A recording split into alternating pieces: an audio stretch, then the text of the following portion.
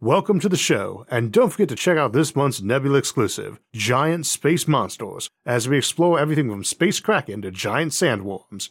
To get access and help support the show while hearing every episode early and ad-free, plus hours of bonus content, check out go.nebula.tv/IsaacArthur and use my code IsaacArthur. Many people fear the end is nigh, but often disagree on which end that is and why, which is understandable since there are so many to choose from. And who knows, we might not need to pick just one. When it comes to disasters, you often get a bulk discount.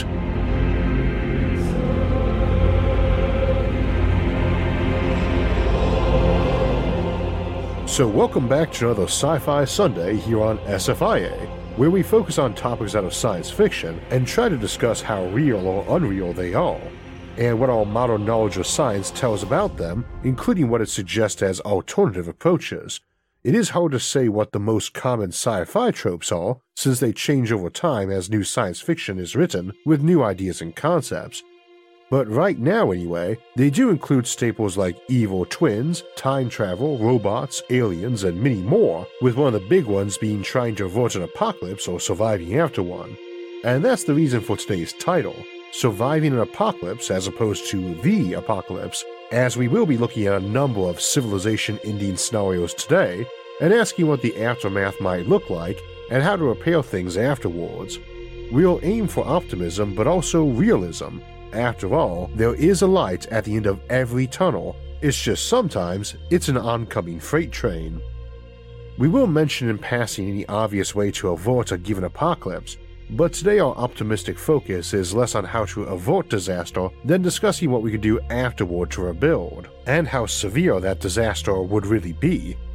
After our first topic, we'll be moving through the other topics fairly quickly today, and covering nuclear war, asteroid strikes, a supernova or gamma ray burst hitting Earth, massive climate shift, a bio-war, the concept of a zombie apocalypse, artificial intelligence, and an alien invasion. Now, a lot depends on things we don't necessarily know, which is possibly appropriate as the word apocalypse comes from the Greek for uncover or reveal, and is popularized as a doomsday scenario by the last book of the New Testament, the Apocalypse of John, also known as the Book of Revelations. In that scenario, the end is implied to be rather supernatural, and that would be a great example of unknown unknowns, black swans, or out-of-context problems, or OCPs, the sort of totally out of nowhere unexpected shift that no one is really expecting. In this case, while we often talk of the end of the world, I don't think most folks are really expecting an army of angels or demons to erupt onto Earth. We wouldn't really know what to do other than pray, but at least in that scenario, you can't assume that is a valid option. It's probably a valid approach in any other supernatural scenario like that too, such as if mountains suddenly turn out to be sleeping giants, or Cthulhu emerges from the deeps. Also, in cases like this, survival might be a worse option, or you might not want to avert the apocalypse, and in cases like the literal apocalypse, averting or mitigating it isn't really in your realm of control. On the flip side, things like nuclear war, artificial intelligence going haywire, or man-made climate change are obviously in the realm of human control and avoidance, and should best be avoided, while a sudden super-strong volcanic eruption blackening the skies worldwide is really more about mitigating the fallout and getting civilization back on its feet. Same for supernovae, gamma ray bursts, or even asteroid impacts. We may one day get the technology to prevent these events hurting us, but that's not something we're prepared for tomorrow, while any of those options could happen tomorrow. Of course, so could a nuclear war, and let's begin there. Nuclear war has been on the table since the 1950s and was feared even before mass production of ICBMs, but that definitely colored the flavor of that apocalypse. Before that, the assumption was the nukes would come on bombers you could shoot down, or individual bombs snuck into ports on ships, or even a particularly terrifying version of trench warfare. Super-fast missiles dropping from the sky from the other side of the planet came to dominate the way we looked at that possible event, and you could do nothing against those except maybe strike first, which wouldn't be your personal decision anyway. The event shifts to feeling outside your control. Ironically, the scenario for ICBMs raining total annihilation down from a clear sky was never particularly probable or ruinous. You'll hear folks say we had enough bombs to kill everyone or destroy the world 10 times over, but that was just hyperbole.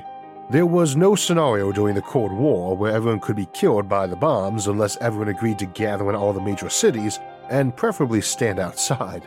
A megaton nuclear device, which is much larger than most of those built, has a kill radius of about 5 miles or 8 kilometers, which is 80 square miles or 200 square kilometers of area. That's a fairly loose number, and kill radiuses for explosives usually assume a person standing in the open, not under any real protection, and what's more, merely are where death is reasonably plausible, not guaranteed or even likely. I was once inside the radius of one of my unit's own artillery shells during a training accident one time, and in the open, and other than getting showered with dust, pebbles, and a massive ringing in my ears, I was fine. Another time in Iraq, I had paused behind a barrier on base to shield myself from the wind while I lit a cigarette, and I almost swallowed the thing when a rocket hit a moment later, and 2 of my buddies got Purple Hearts that day, though thankfully weren't badly injured. I had quite a few friends during the war who were very much inside the radius of explosives, but had their armor on or just didn't get fatally hit by shrapnel. Of course, some did. A concrete wall is going to protect you quite well against an explosion too, conventional or atomic, at a much closer distance than standing in the open would. So kill radius, besides not being very well defined anyway, is essentially the zone in which it or severe injury is likely. And while 80 square miles or 200 square kilometers might sound like a lot, and is in terms of a dense city, it would take 50,000 such explosions to actually hit all the land area of just the United States, and peak Soviet stockpiles are estimated around 660 to 800 megatons total, around 1 to 2% of the total needed. And again, there's going to be survivors even inside that radius, especially with any advance notice. It would be surprising if even a majority of people, equipment, and stored goods in the blast zone were destroyed. Rather, the usual apocalypse associated with a nuclear war is fear of fallout, and there's a lot of debate over how potent that would really be, but it's usually felt estimates from back in the 20th century were wildly high, and the commonly reported figures were on the high exaggerated side of those already high estimates. The simple answer is that no one actually knows. Our models are pretty theoretical, especially when it comes to secondary effects like wildfires or panic mob activity. Nonetheless, there's not really a plausible Cold War scenario that results in endless barren wastelands populated by scattered surviving humans and mutants fighting for the remaining food. In practice, your farmland isn't really hit that hard, and only temporarily, but your supply, storage, and distribution networks are all mashed up after something like that. And extended and heavy fallout, which is getting combined with ash from burning cities and forests, is not doing wonders for crop production to be sure. But your real production issue is getting fertilizer to your fields or diesel and spare parts to your harvesters. Rather, there's a temporary collapse because you lost a lot of your cities, many of your people, and lots of your centralized control. That's the main reason why contingency shelters for a nation's leaders are important. It is not that we need a bunch of leaders in a world without any people, it's that they are priority targets by the enemy, and the vast supermajority of people would survive just fine, and a power vacuum, especially one that blows up state and province capitals too, is not a great situation to have during a catastrophe. Some might disagree, but the usual assumption is that the only thing worse than a bad leader in a crisis is no leader at all. So you aim to preserve the ones you had. That's no safeguard, and realistically you are going to have a massive power shift after an event like that. For a simple example, most countries, now and historically, are stratified politically by city versus rural populaces. So much as plagues or fires often devastated capitals or towns serving as local power hubs, nuclear bombs can erase cities and will leave the buildings which are left over heavily damaged, which will only be exacerbated by evacuations of people who did survive or left before the strike. I do not think you would have an easy time finding folks willing to move back into a city which had been that damaged, and which was left to decay for a while, in which radioactive isotopes are settling into nooks and crannies of steel and concrete buildings rather than some easily plowed over field or wooden A-frame house. And that is going to move your political axis right away if there's a disproportionate death toll, but isn't likely to move the folks currently in power themselves, and they could either be looking for scapegoats for the doom which befell, or be turned into scapegoats themselves, rightly or wrongly, by political rivals or changing demographics, short and long term. Those changing demographics can have some weird secondary effects too. For instance, in a lot of crises, you're going to see a higher casualty rates among your elderly population and a sharp decline in services for them or others with chronic ailments like diabetes, for instance. Stuff like that can have a horrible toll on your institutional knowledge, and all sorts of secondaries like losing exports or losing the role grandparents often serve in childcare. Same if you remember all the crazy supply chain failures of the COVID times and things people didn't really expect, like an absence of toilet paper or kids not being in school, then with any widespread disaster, those are going to be worse. And a nuclear war, much like plagues, carries an aftermath fear of infection or irradiation that something like a hurricane or earthquake don't leave behind, combined with secondary effects you do see in those natural disasters, like looting, power vacuums, unrest, predatory behavior, hoarding, and so on.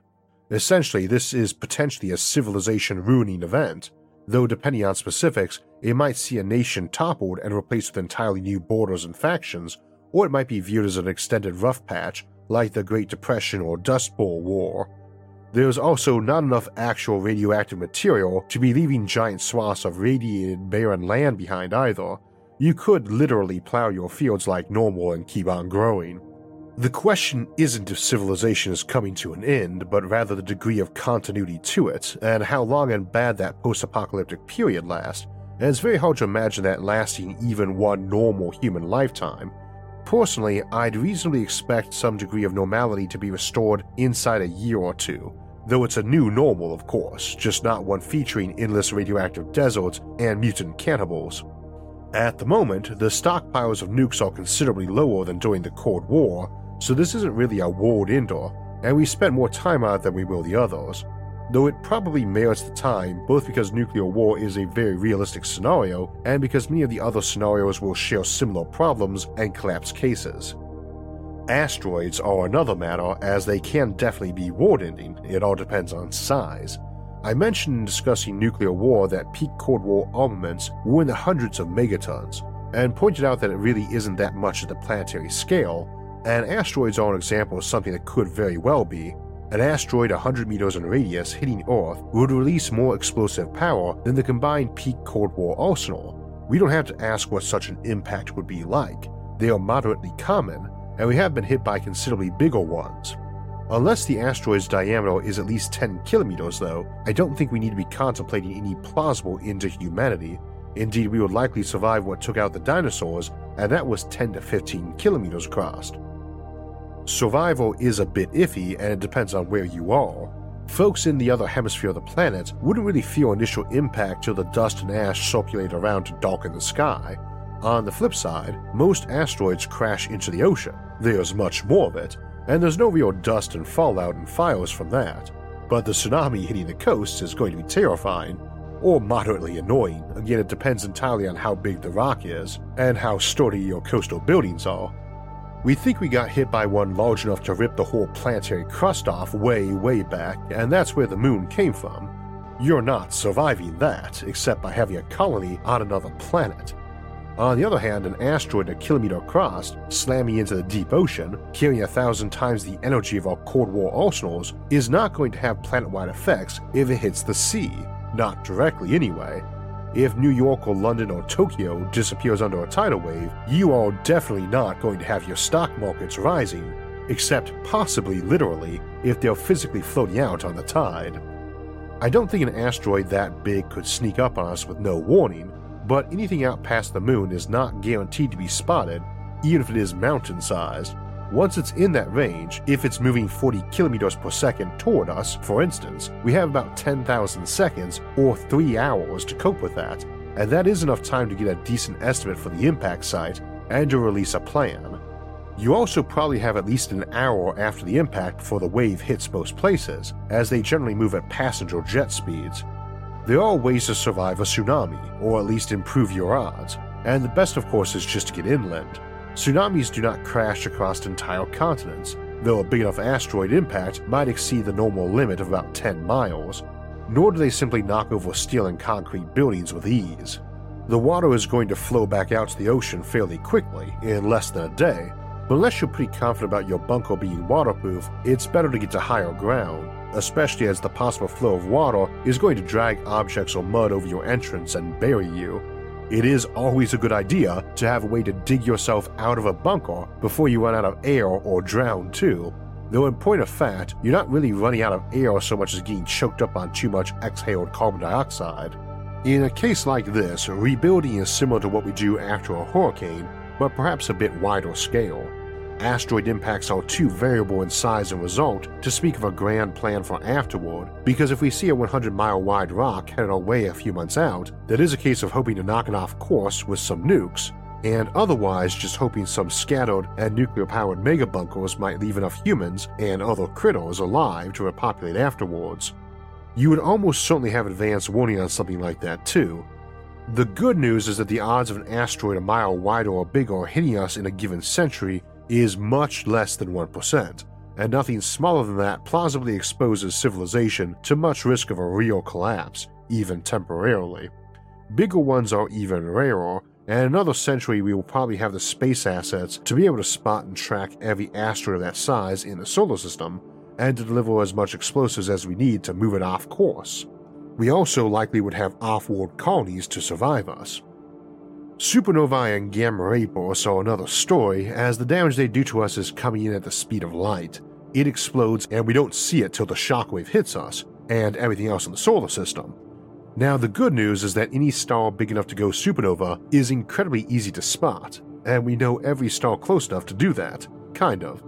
There are two major types of supernovae. One is where big bright stars die of old age, and again those are easy to spot, even with the naked eye.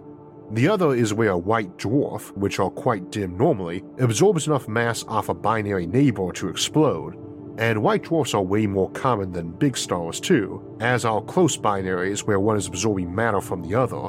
So too, it need not be another star, which are pretty visible. A dim gas giant or brown dwarf might fall into a white dwarf and set it off. Nowadays we can reliably spot any white dwarfs near us too, and are getting good at finding bigger exoplanets and brown dwarfs. There are 6 white dwarfs within 20 light-years of Earth, close enough to hurt us if they explode, and 4 are binaries: Sirius B, Procyon B, 40 Eridani B, and Stein 2051b. They're all B because they are dimmer than the other star.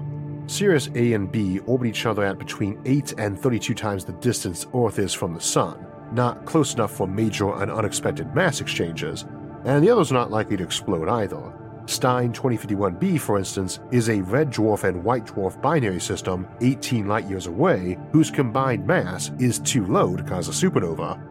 We usually focus on supernova within about 30 light-years of Earth as truly dangerous, and this is an atmosphere or ozone layer wrecking scenario, not a planet exploding one.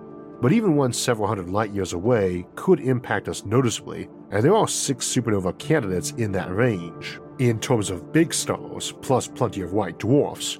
Stars do move over time, and it is likely Earth has been hit by supernovae at various intensities many times in the past, and we do estimate one explodes within about 10 light-years every 250 million years or so, or once a galactic year. Obviously life survived that, and deep sea life would probably survive even if you ripped our entire atmosphere off, though removing that much nitrogen might be devastating in the long term, whereas taking our atmosphere off would just boil water out into that vacuum, resulting in a period of high hydrogen and oxygen concentrations in the air. It might convert us temporarily into a Hycean planet, see that episode for details. There is a defense against supernovae, several actually, but the easier one is that you put a big thin piece of metal foil about Earth size between us and the candidate star. That's neither easy to manufacture nor keep static, but it is doable, and probably viable sometime this millennia, whereas there are no plausible supernova threats inside that timeline, except the fairly distant weak ones that we don't expect to cause major harm. Gamma ray bursts, or GRBs, are trickier, as first, they can come in a cone shape off the poles of the star that generated them, meaning they hit a narrow area rather than a spherical blast zone, and thus are dangerous a lot further away. Second, we don't actually know all their sources. Most that we observe are billions of light years away, and no threat to us, but they usually blow out enough energy in a few seconds to equal what our Sun will in its entire 10 billion year lifespan. They can range hugely in power output though, and possible sources include very powerful supernova, quasars, Seyfert galaxies, neutron star mergers, and many other candidates. Since we don't know what all the sources are, and many of the options are hard to see objects, and they have much wider potential range of lethality. We can't really say if we were in the threat zone for one, nor could we employ the shield technique I mentioned for supernovae. Though you could arrange for an array of very high-orbit shields all around the planet, except where the sun was, and indeed future worlds might employ this technique to protect against weapons like Nyko Dyson beams or relativistic kill missiles. If one did hit us, it would be basically ozone layer damage, and if sufficient, would result in mass extinction and lots of humans getting cancer, even if we were pretty good about putting on sunblock and staying inside or under shade. Many plants just couldn't survive that big a jump in the ultraviolet B spectrum radiation hitting them, and they can't hide their leaves from the sun, of course. If it were bad enough, we could see all or most land-based life sterilized, and a century or two before the ozone layer recovered enough for marine or cave-dwelling life to make a reappearance on the ground under the sun. For an individual looking to survive that, first, it won't be an instant thing, and second, we could take to the oceans for fishing and farming. I think you could also get away using shade cloth or UV-absorbent transparent plastics to keep some farming and gardening going. But this one, while probably not a threat of extinction to humanity, is definitely an option that would have a good chance of wrecking the whole planet, and depending on intensity, maybe mass extinction and a recovery in a few years or decades, or for more extreme versions, millions of years for the remnant to restore and diverge to the point of having truly diverse land-based ecosystems again. Some scientists have suggested that a gamma-ray burst was the cause of the late Ordovician mass extinction event 443 million years ago that killed over half of marine genera and took as much as 10 million years to recover from. In a case like this, off-world colonies on Mars or the Moon might recover faster, being already self-contained dome habitats with an industry and culture built around that. And our technology could be a big help to recovery. We can't keep DNA samples or create preserves to prevent various life forms from going extinct. I cannot see collecting DNA samples really happening at this point after the cataclysm, since it's not just about acquiring them, it's about preserving them until you can use them, and ensuring that you have the means to do so if and when the time comes. I can definitely imagine lots of raft cities with big sea farms like we contemplate in our seasteading and colonizing the ocean episodes, but only a fairly narrow and improbable range of events would be likely to cause just the right amount of ecosphere damage for that future. Massive climate shifts, whether we're talking something natural or artificial, are also an example of where we might see a lot of geoengineering projects or simply ocean colonization, like artificial islands, which might be piles of dirt near the coast or floating island ships. The key thing about these is that anything that really shifts our temperature for multiple years can cause a large dip or rise in the ocean level. Now, this gets exaggerated wildly in fiction. Most of the planet's surface area is too high to be submerged if the ice caps completely melted, not just a few rare mountains. But a lot of that area is not where people live, or particularly want to live either, and a high tundra plateau somewhere doesn't just become magically livable and promising just because it gets a little warmer and the seas rise. Eventually, yes, but many decades at least if left up to nature.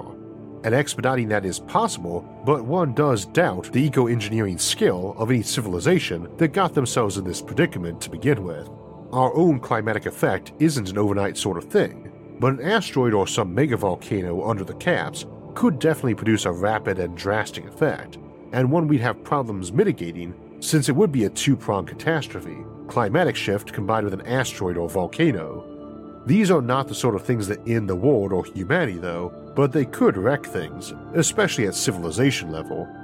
The flip side is massive cooling and the chain reaction to cause a snowball Earth, and this is harder to survive in many ways because a full snowball Earth is one with virtually no rain or place on land above freezing. You can retreat under the seas or underground, we have examined that option, even in scenarios where the sun goes out or Earth gets dragged into the interstellar void in our episode What If Earth Becomes a Rogue Planet, and you can see that episode for details on surviving that extreme scenario. However, if the planet's just iced over, your goal to personal survival isn't really a bunker for classic protection, but to help keep warm, and you ironically don't need a big farm to keep yourself alive, because what you actually want is greenhouse space. Small parcels covered in plastic or glass are going to stay warm and livable because Earth is still getting plenty of sunlight. This is a slow apocalypse, so there's lots of time to stage up manufacturing of plastics or glass, And the amusing bit is that even in an icy environment, but one still getting mostly normal sunshine, you could actually grow more food under domes than we currently do. Since water gets trapped under domes too, this same trick works for anything causing a drop-off in rainfall, and you can also turn seawater into freshwater by evaporating it under domes.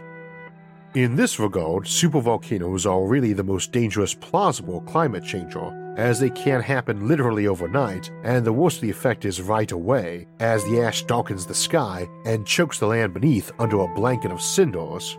See Brandon Sanderson's series Mistborn for a look at the sort of civilization and culture you might have afterwards, albeit a bit of a fantastic one. Eventually that ash converts into wonderful fertilizer and soil nutrient, but for a while, the sun is gone, and people are falling over from respiratory issues.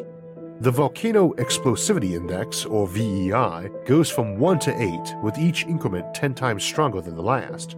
You get several VEI 5 and 6 events in any given century. A VEI 7 occurring in a given century wouldn't be particularly remarkable.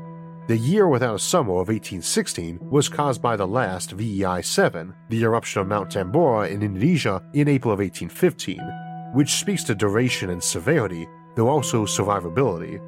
VEI 7 status, incidentally, requires a release of at least 100 cubic kilometers of material. VEI 6 would be 10 to 100 cubic kilometers, VEI 5 would be 1 to 10 cubic kilometers, and so on. It should be noted that at a global scale, the idea of being blanketed in ash is a bit of hyperbole. 1,000 cubic kilometers of volcanic eruption would take you to the edge of VEI 8, the last known occasion of that being Lake Toba 74,000 years ago, and the Yellowstone caldera eruption 600,000 years ago. And if all that landed in a circle 2,000 kilometers wide around that explosion, covering much of a large continent, it would only be about 8 centimeters or 3 inches deep. Spread over an entire planet, think millimeters. Those spread throughout an atmosphere, think months-long twilight. Incidentally, we have a few other mega eruptions that were probably VEI 8 more recently than Yellowstone. It's just hard to confirm their exact strength. The scale does not go up to VEI 9, as there is no confirmed occasions of 10,000 plus cubic kilometer eruptions, and the few possible candidates just barely scrape into that range on the upper margin. Probably they happen on other planets, but I don't think a strong case can be made for an eruption significantly stronger being possible on Earth, and thus I think we can say volcanoes don't really have a path to wiping humanity out, and they are definitely the sort of catastrophe the planet has a path of recovery from, though they could set off a snowball Earth scenario with enough cooling. Ironically, they can also end a snowball Earth scenario by covering the white, sun-reflective snow in black, sun-absorptive ash.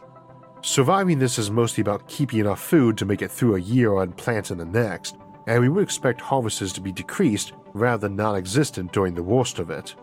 To me, this is the sort of catastrophe that seems least likely to end existing civilizations, as it is a slow, rough grind where everyone has a lot of advance notice that it's going to be a hard year, and our technology makes us a lot more famine and crop failure resistant.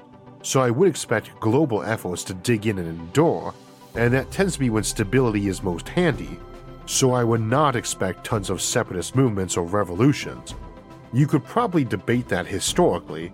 The probably volcanic winter of 536 AD began a very brutal period to live in, and is an example where you can get lots of secondary disasters rippling out from the first one.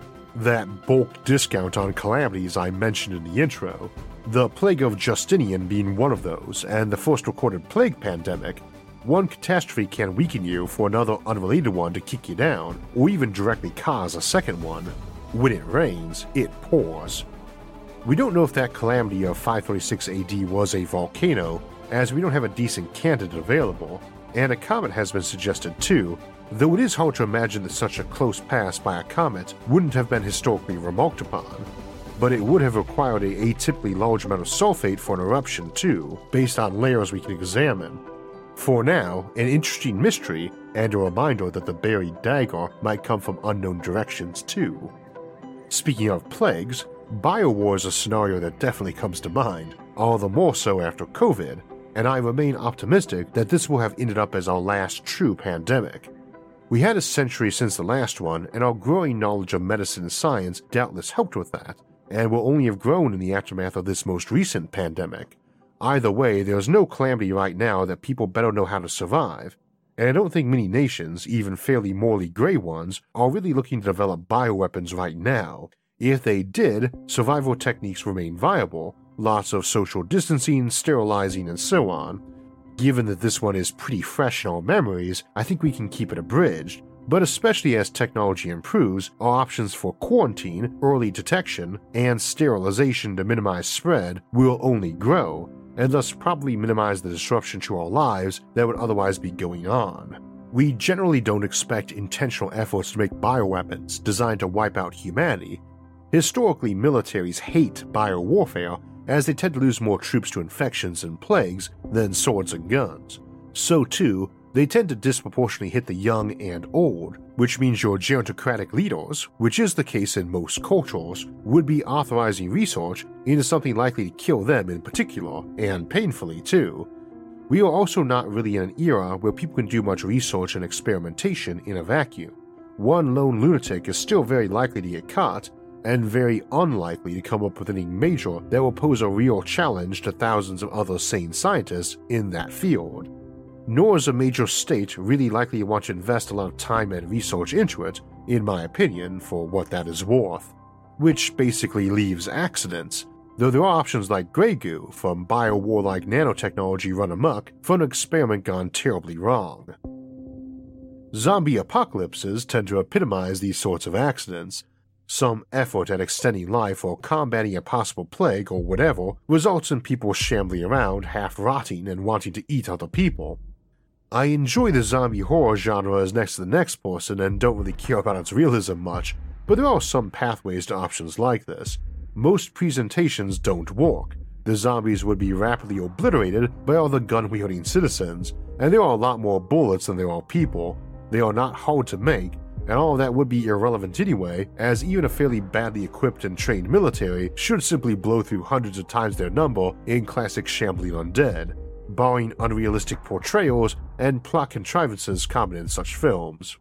Your most likely scenario would be something more like a flubbed attempt at brainwashing, turning large chunks of the population into berserk, homicidal morons, and as usual, your goal is to hole up somewhere with food, thick walls, a radio, and lots of ammo, and wait till all the monsters starve to death, and all that's left over is their diminishing number, and the survivors who are very good at killing them or avoiding being killed by them. They might grab the occasional convert, but probably after that person took out several times their own number.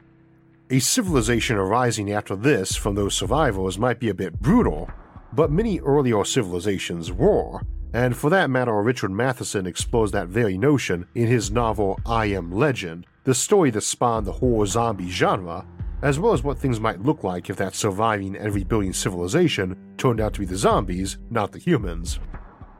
When it comes to robots, this same approach holds for dumber examples of artificial intelligence, or myopic ones. It often seems it is a lot less likely we would be plowed under by a human-like artificial intelligence than by something more task-driven, paperclip maximizer style, where it is very easy to outthink it if you have some time or breathing room, or just walk around it.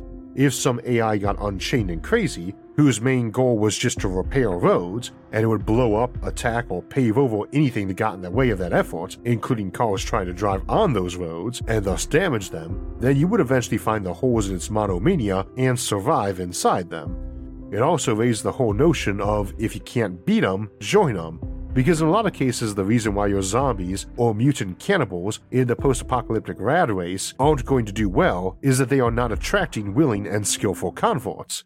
The latter is more of a vampire-style thing, and that's because folks don't want to join them and don't like them. A lot of times, if some great new power is growing, it's got at least some appealing qualities compared to the alternative, and in the case of artificial intelligence of the more general type, that might be how they view humanity. As we discussed in other episodes, the notion of a snowballing technological singularity going from human intellect to godlike critter able to face off against all of humanity in a toe-to-toe fight, and from an evolution of days or even a few years, is really about as realistic as zombie hordes. More likely that AI is going to want to choose the more survivable path of friendship and cooperation, and while it is true that AI can be more alien than any alien, who shares with us a Darwinian origin and shaping, it is plausible that one that's focused on its own survival would be more human than alien, since it shares that Darwinian focus of self-survival and was raised around us, and probably read our philosophy and fiction too, not just our technical manuals. So we should not assume a power-hungry AI can just slip by hidden and undetected until it's in a position to take on and defeat the combined resources of humanity, especially a state of humanity which successfully created that machine to begin with and understands AI fully. See our episodes on machine rebellions and technological singularities for more discussion of that, and our episode After AI for more on what a world after a human-robot conflict might be like. Also something examined in Frank Herbert's classic Dune series. As to survival though, in brief, we shouldn't assume EMP weapons are particularly helpful against AI and robots, or that we can kill them Captain Cook style with logical paradoxes or our ultimate weapon of compassion, but we also shouldn't assume we somehow enter such a conflict at a disadvantage. Where an alien invasion would be concerned, that is absolutely not the case, at least for some centuries to come. The nature of the universe, where the speed of light is a limit on travel and communication, means you don't really expect to have massive galaxy-sprawling empires, and probably not much beyond loose alliances of goodwill, defense, trade, or federation between our nearest neighboring stars. This probably means it's just us versus one star system's forces, and probably only a fraction of those, not some galactic navy. However, anyone with the technology to reach us right now would win, period. Just from the energy advantage they would need to have to get here, assuming that our annihilation was their goal anyway, and your odds of victory in such a conflict are nearly hopeless, even before you include the likely odds that they are a K2 civilization, which, while only one star system in size, still effectively makes your classic space opera galactic empire of a million worlds look like some badly organized county trying to take on the combined open might of all of NATO. We've explored that more in our Fermi Paradox, Space Warfare, and Alien Civilization series though, and as we found there, the game changes a lot if they are not aiming to wipe us out, which we would know was the case if we were even aware they were invading, since the easiest ways to sterilize a planet are to send unmanned ships without troops on board to just ram into the planet rather than slowing down to conquer it, which would mean Space Command might get a radar blip a second or two before we all got atomized. So, if they are invading, it ironically is a good sign, and since time can erase the technological and tactical advantages they have, giving us a better chance of emerging alive and free from a protracted occupation, my advice would be to cheerfully seek terms of surrender, and I, for one, would welcome our new alien overlords.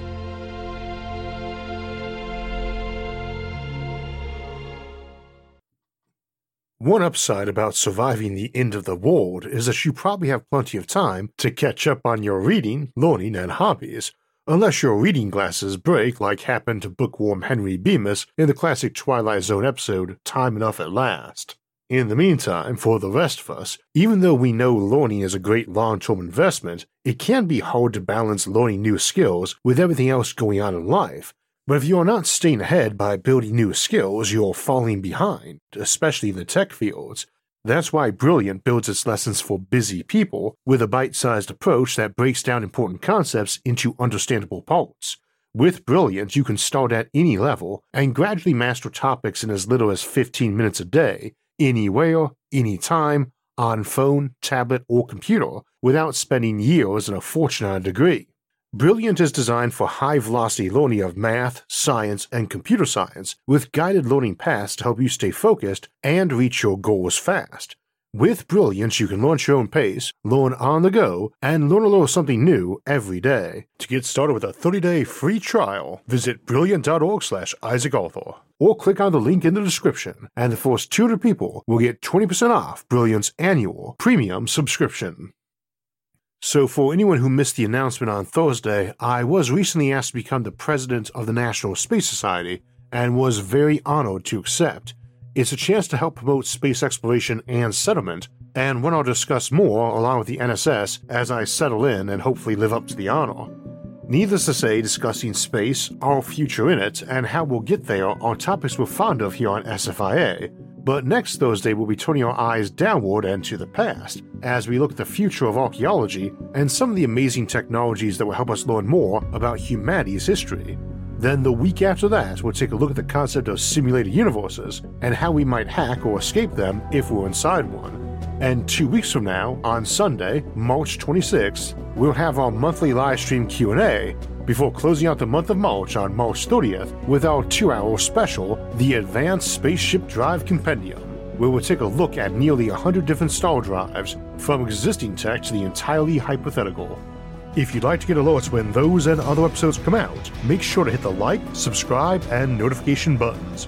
You can also help support the show on Patreon, and if you want to donate and help in other ways, you can see those options by visiting our website, isaacarthur.net. You can also catch all of SFIA's episodes early and ad-free on our streaming service, Nebula, at go.nebula.tv/IsaacArthur. As always, thanks for watching, and have a great week.